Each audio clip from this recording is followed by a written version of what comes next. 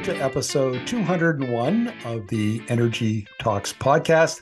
I'm energy and climate journalist Markham. If you've been listening to the Energy Talks podcast the last couple of episodes, I've been talking about a column I'm writing about the incumbency dilemma. What happens to, especially to large companies, when their markets and their technologies are disrupted, but they don't have an obvious pivot to another competitive business model? What do they do? How do they handle that? And I write about it in the context of the Alberta oil and gas industry. Well, imagine how delighted I was to discover that one of my favorite interviewees, Dr. Sara Hastings-Simon from the University of Calgary, has co-authored a School of Public Policy paper on this entitled Mission Impossible: The Influence of Incumbent Industries on Mission-Oriented Innovation Policy Targeting Carbon Lock-in. So welcome to the interview, Sara. Great to be back. Well, it is nice to have you back. It's been many months since we last talked, and we'll have to make sure that we don't go as long between interviews next time. But I'm really interested in this, and I guess I want to start this off, our conversation, with my take on this, and then you can tell me what you think about that and how that is consistent or isn't consistent with the argument you set out in this paper. So what I argue is that disrupted industries, they look for a pivot to a complementary business model. And I use the example of the auto industry, which when Tesla and now BYD and other Chinese manufacturers disrupted their industry with electric vehicles, they said, okay, look, an EV has an electric propulsion system. It has a battery. It has batteries, power electronics. It's not the automobiles that we're accustomed to, but it's still an automobile. And we can figure out how to make EVs and supply chains and so on. And the jury is still out as if all the legacy automakers are going to make the pivot, but certainly almost all of them are trying, and with varying levels of success. But if you look at the Alberta oil and gas industry, they have no obvious pivot. What's the pivot from oil and gas? I've argued that in other places it could be into feedstock for advanced materials, but the industry doesn't see it like that. And what they've done instead is the other option available to an incumbent, which is to retrench in the status quo, to cut costs, to approach government for subsidies and other favorable policies and so on. And that, from my point of view, that explains the behavior of the Alberta's, particularly the oil sands companies in the last, say, 3, 4, 5 years. So that's my argument. Is that consistent with what you're talking about in the paper?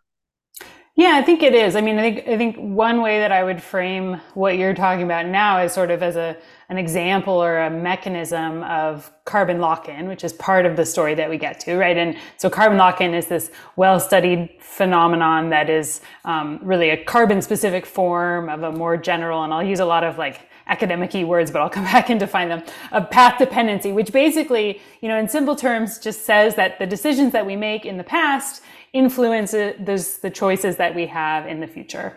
And there are different mechanisms through which that can happen. So, an obvious one is infrastructure. So if you build up a bunch of roads, or you build up a bunch of manufacturing infrastructure, that tends to keep you on that same path. You're going to have strong forces that are trying to make sure you make use of that. And if you want to make changes, it takes a lot of work to, take those things down and put other things in their place.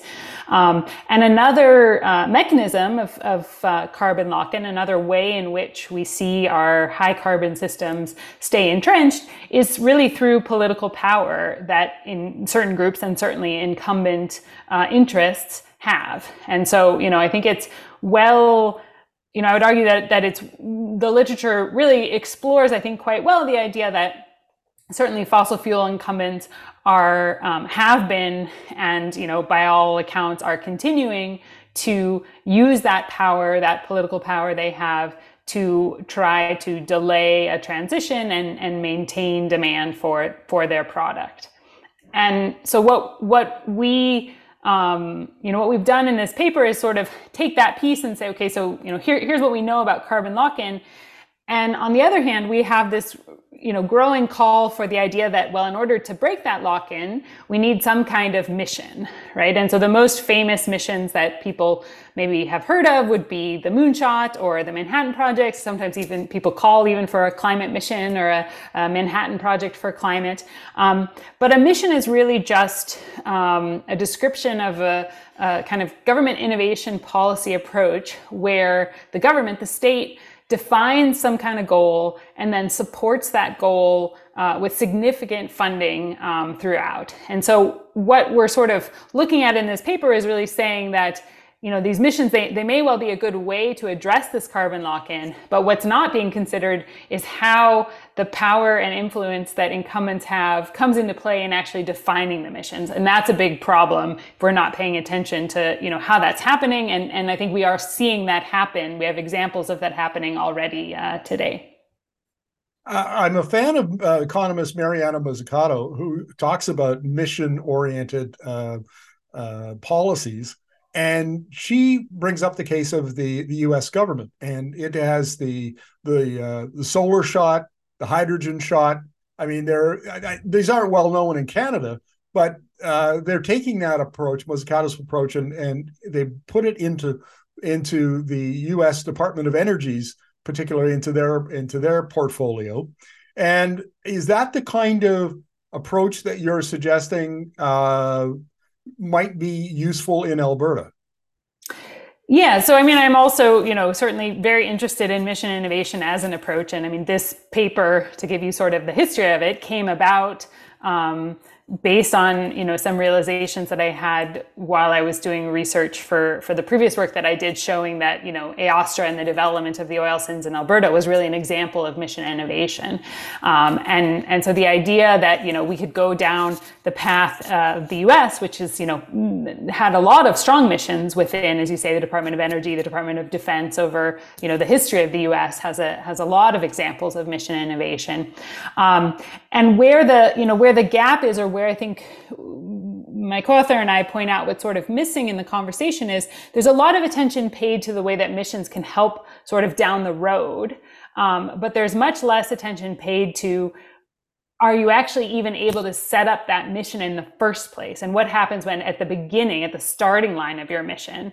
There's other literature that we also discussed in the paper that shows that incumbents, they do, there are examples where they do respond, and in particular responding to things like renewables and others when they start to threaten their market share directly.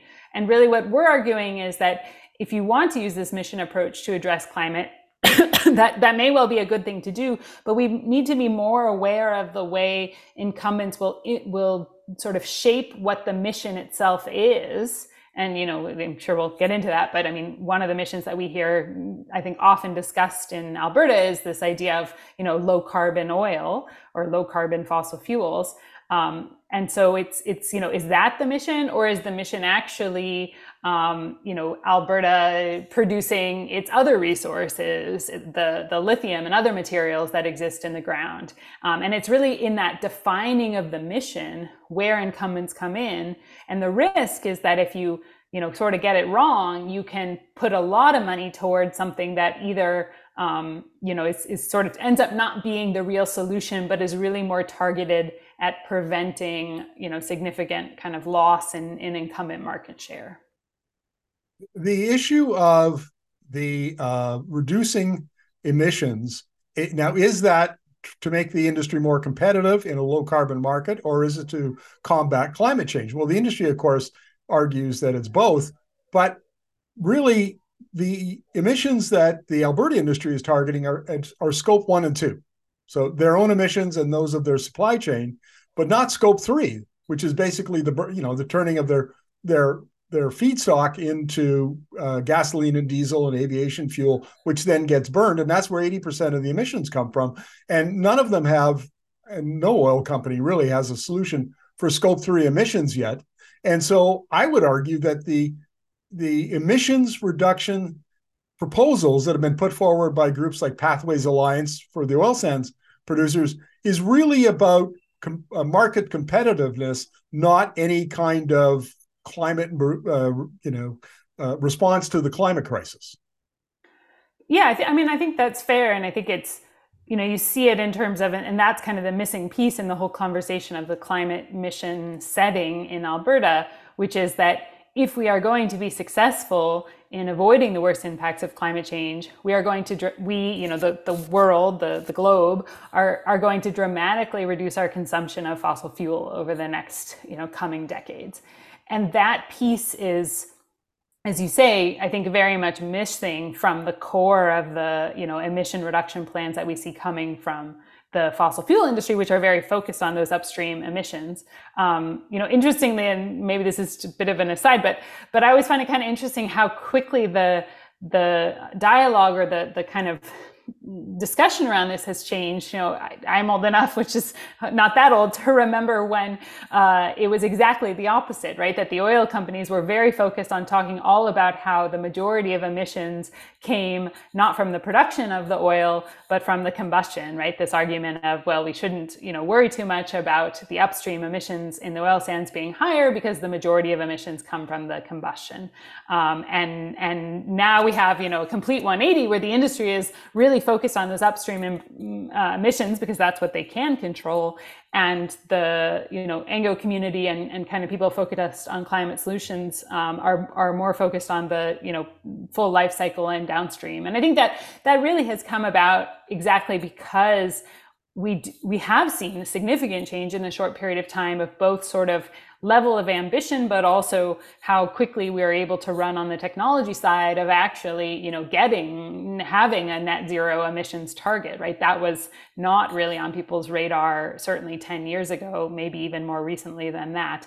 But that, coming back to the central point, that's really the big challenge of, if your mission is somehow compatible, if it is a climate mission, it has to be at the very least compatible with the idea that you're going to have dramatic reduction in consumption, and that's going to, have big changes in terms of both who can actually be competitive, the total market size, and also the value of that market, and that's really missing completely from the conversation. And I think it's missing exactly for the kind of reasons that we talk about in the paper, which is if you look at historical missions, you simply don't find missions where a powerful incumbent industry was threatened, right? So aside from those famous ones that I mentioned, there are certainly really interesting examples of mission innovation in the pharmaceutical sector. But in that case, the benefits from those missions are either,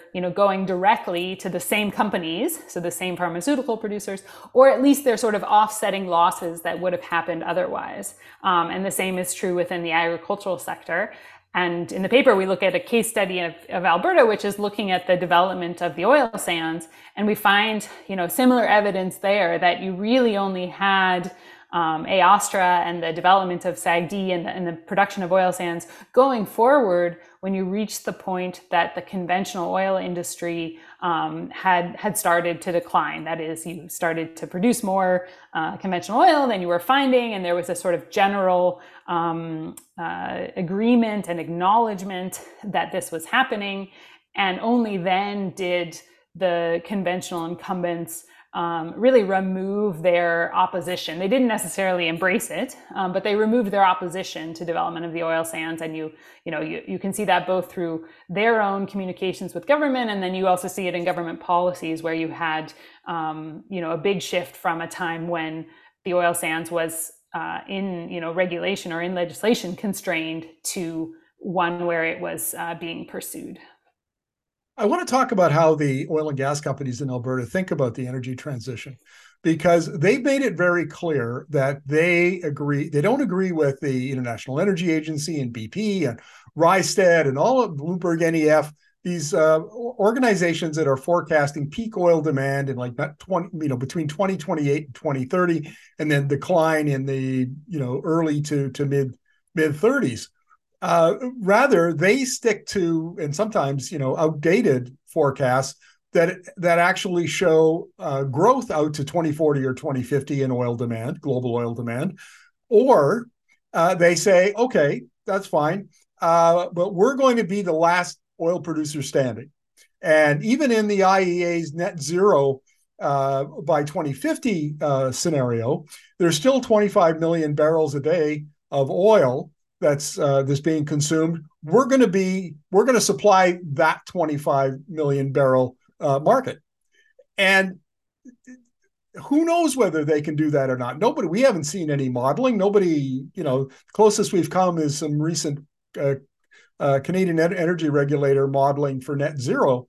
But it's what they've done is they essentially use that narrative to blunt any kind of policy aimed at reduction, whether it's at the federal government level and certainly at the provincial government level, because you hear Premier Danielle Smith, you hear Energy Minister Brian Jean echoing their narratives all the time. And so they've essentially almost captured the provincial government and using it as a shield to slow down any kind of policy from the federal government that will likely affect their output over the next, between now and 2050. Yeah, so a couple of thoughts there. I mean, I think one, the idea of an industry and an powerful incumbent industry being able to influence government. I mean, that very much is really that lever of political power that you see in lock-in. And again, certainly not unique to the oil and gas industry and not unique to Alberta, in that when you have a powerful incumbency, that does manage to influence government in all kinds of ways. When it comes to kind of the goal and what is trying to be achieved, I think there is we've heard a lot of language lately about the federal government trying to reduce production, right? Which is sort of, I would say, I don't know where this idea came from, but I think you can kind of see where the seed was planted to change what the government's actually doing, which is to talk about emissions into a production cap. But then coming back to kind of where you started with, what does future demand look like and where does Alberta sit and how competitive is it?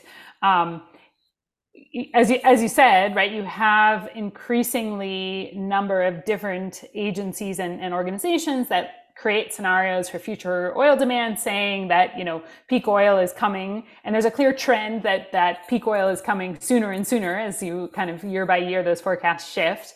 Recently you had the Chinese oil company itself saying that transportation oil demand in China, is basically peaking. So I think that while it was maybe debatable a few years ago where, how quickly this would happen and where we are on this transition, I think the evidence is really starting to mount that indeed, electric vehicle adoption is happening at an increasing rate, and that is really consistent with the more aggressive scenarios for decline in demand for oil.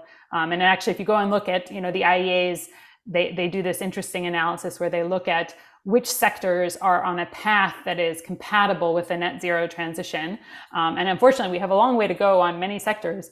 But one that stands out as being compatible is actually electrification of personal transportation, which is a substantial source of demand for oil. So they're basically saying we are on a pathway to be net zero by 2050 when it comes to transportation. So all of these, really mounting evidence that we are very much on a pathway of declining demand for oil.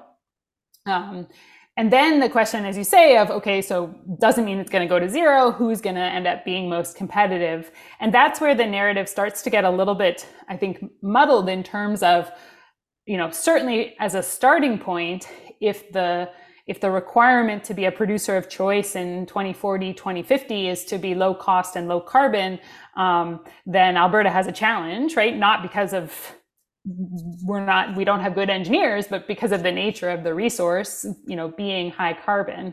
And this is where I think that the industry is sort of trying to walk this fine line of saying, we are going to be the low cost, the low cost competitor, but we need, more than the tax credit. We need something like 75% support from the federal government to pay and provincial government to pay for the emissions reductions we need to do to get there.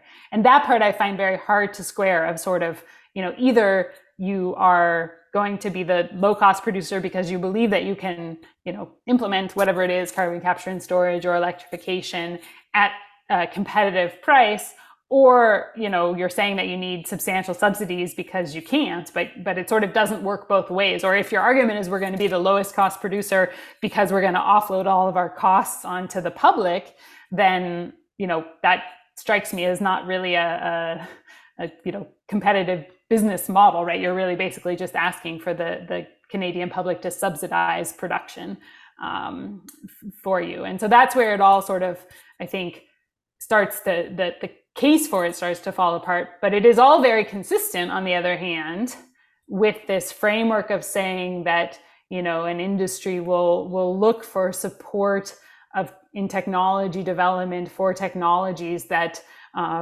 enable, that don't disrupt its market share, right? And so I think that's very much what we see happening, and very much the risk that I see is that this climate mission or climate moonshot gets co-opted into significant public funds flowing into an area that's unlikely to end up being highly profitable at the end of the day. In my column, I'm going to be exploring a related dilemma, the disruption dilemma, and that is, the disruption dilemma. So the question becomes, when the incumbent is disrupted and they thinking about a response, how do they innovate? Do they innovate inside the company? Like, do they set up a skunk works to develop new technologies and processes or services? Do they invest in startups that they eventually might buy? For instance, we saw Occidental Petroleum down in the States buy the Canadian-based carbon engineering company, which is an example of that kind of strategy. And I argue in the column that the Canadian oil and gas industry is fantastic at innovating inside the box. If you want to solve a production problem in the oil sands or conventional oil, you can set loose a bunch of Canadian engineers, and by God, they will come up with a solution. They're very good at that, brilliant at that. They're not very good at innovating outside of the box. And you see that most of the innovation is coming from places like Alberta Innovates, the provincial innovation agency. And the conclusion I come to is that Alberta should stop looking for innovation around oil and gas. We should stop looking to the companies. They're not going to do it. Their history is not in that, shouldn't suggest it. They aren't doing anything now. They're pulling back from any innovation that they might have done. Suncor's getting out of the energy transition businesses that it had invested in. And I'm arguing that the government, the business community should set up these mission-oriented policies that you're talking about and these projects, and they should go ahead and innovate. And when the time comes, they'll just tell the oil companies, we've developed a domestic market here, and now we need you to sell your oil and gas to these industries as feedstock instead of maybe American refineries. Because innovation ain't coming from the companies. That would be a mistake, but it's one that the companies are happy to have policymakers make because it's in their interests.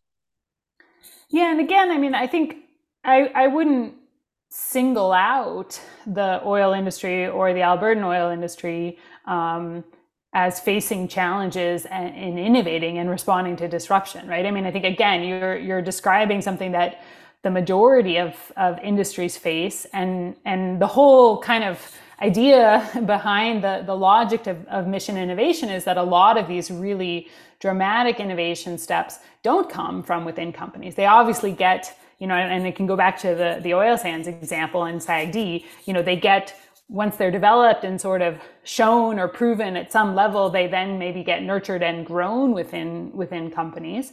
But that the first dramatic steps happen elsewhere. And there's a very understandable risk reward kind of profile there. We know all the challenges with the idea that, companies can't capture the full value of innovation and R&D expenditure that they are making. So these are all sort of things that are not, I think I agree with them. I don't think they are, they shouldn't be taken as like, negatives or that there's something wrong with this industry. Like, this is just sort of the way that we see where we see innovations come from. And I mean, similarly, when it comes to responding, I think we're seeing oil companies in Alberta responding to some extent to pressure from shareholders when it comes to where they want to see the company's focus. And you mentioned kind of a step away from energy transition.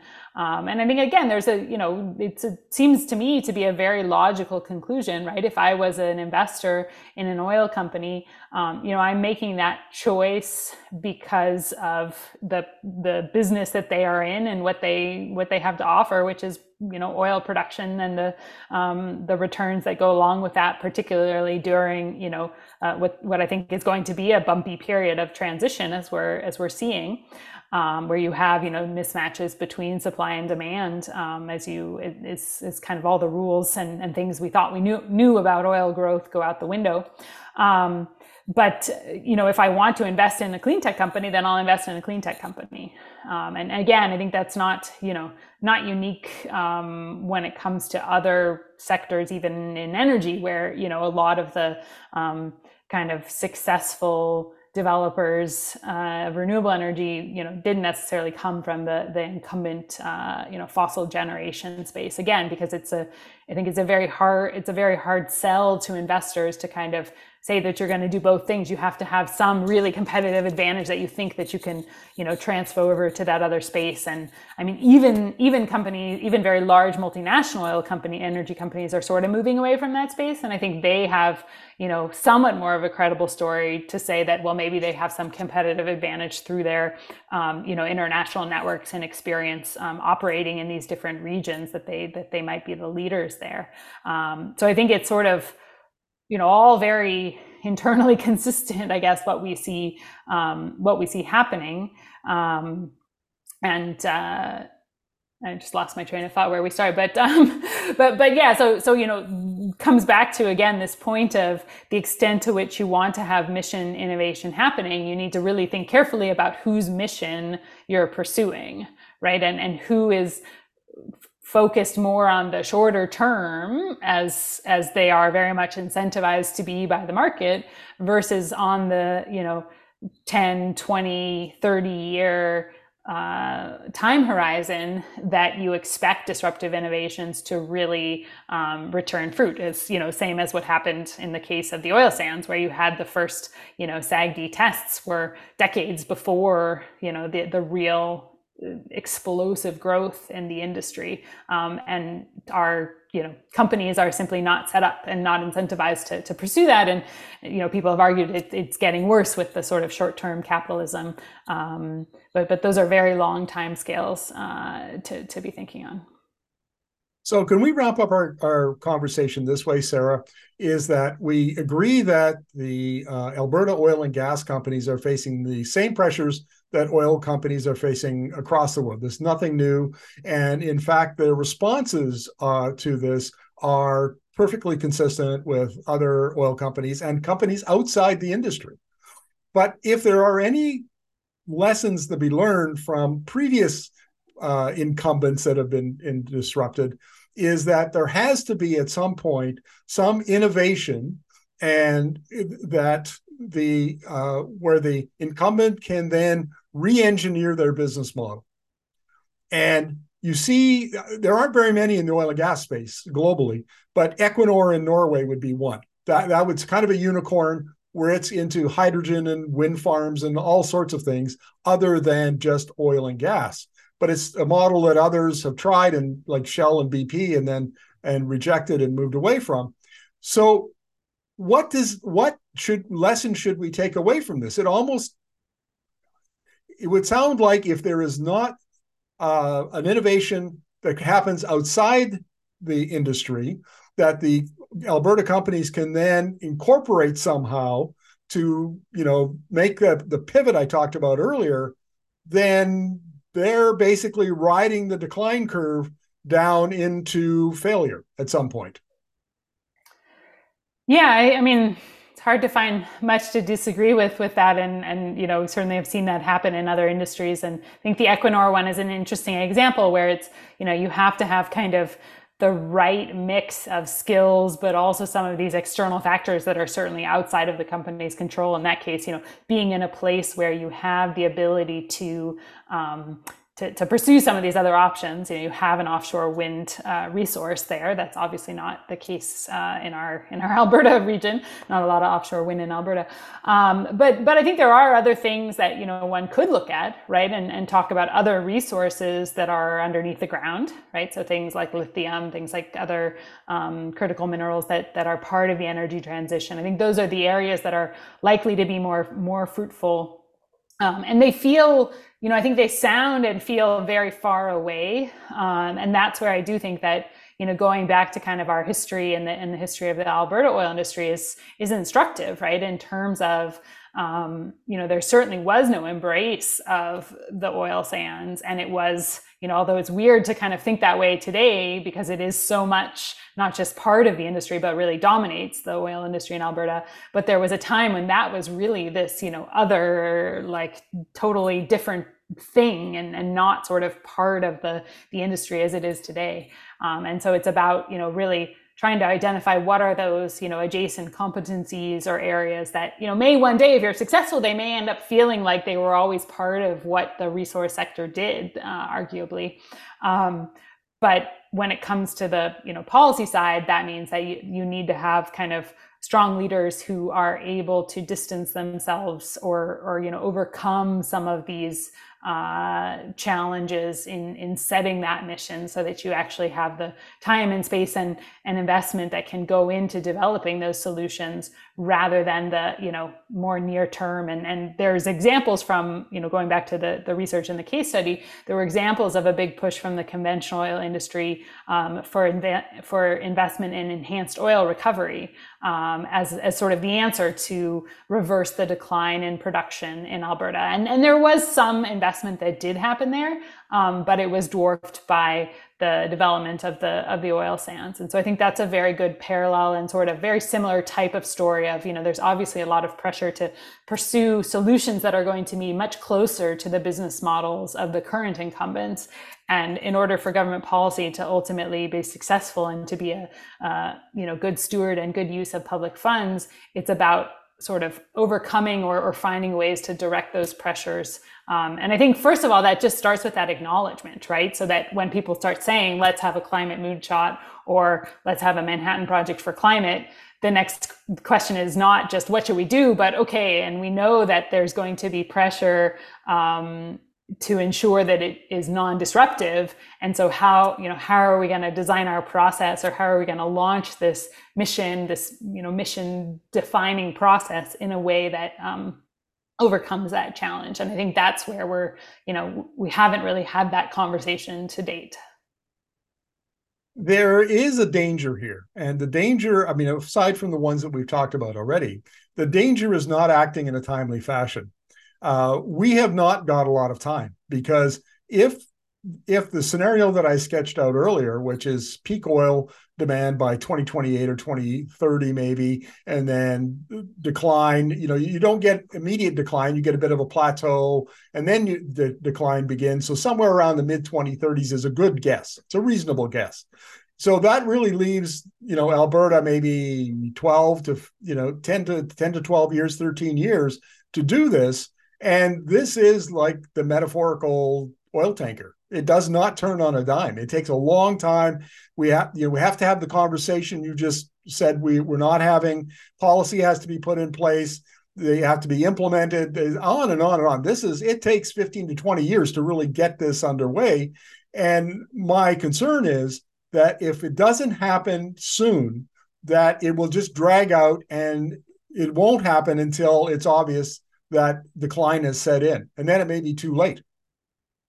Yeah, I think that's the big concern, in terms of there's certainly no time to waste. And I think the shape of that decline and the implication on pricing are all a little bit open questions. And I think there is we're in a state now where I don't think there's a major expectation of significant new production, coming online. Right, there was a time when people were planning for dramatic oil sands expansion. I think we've sort of largely gotten to a point where people agree that that's not likely to happen, and so I think there is, we do have a little bit of time in terms of there being a window, even say during a period of decline, where there can be continued production, and as I said, I think there will be price volatility in that period.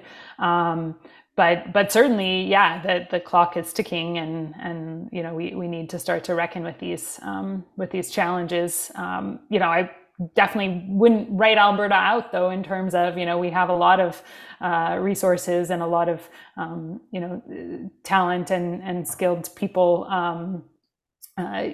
from both within the conventional energy sector and beyond. So I don't think it's by any stretch, game over.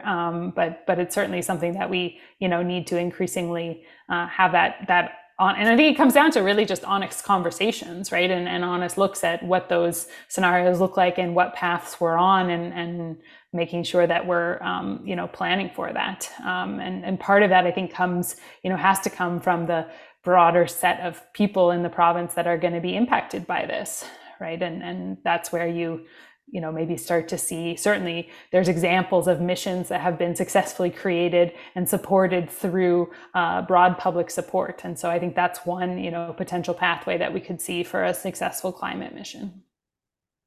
Well, Sara, you and your colleague have done a good job of ringing the bells, the alarm bells, in this paper. And I suspect it's going to take a lot more alarm bell ringing before we really get people's attention in Alberta, and particularly on the government and the political scene. But this is a good effort, and I've no doubt that we'll be chatting about this again in the near future. Thank you very much. Yeah, thanks for having me.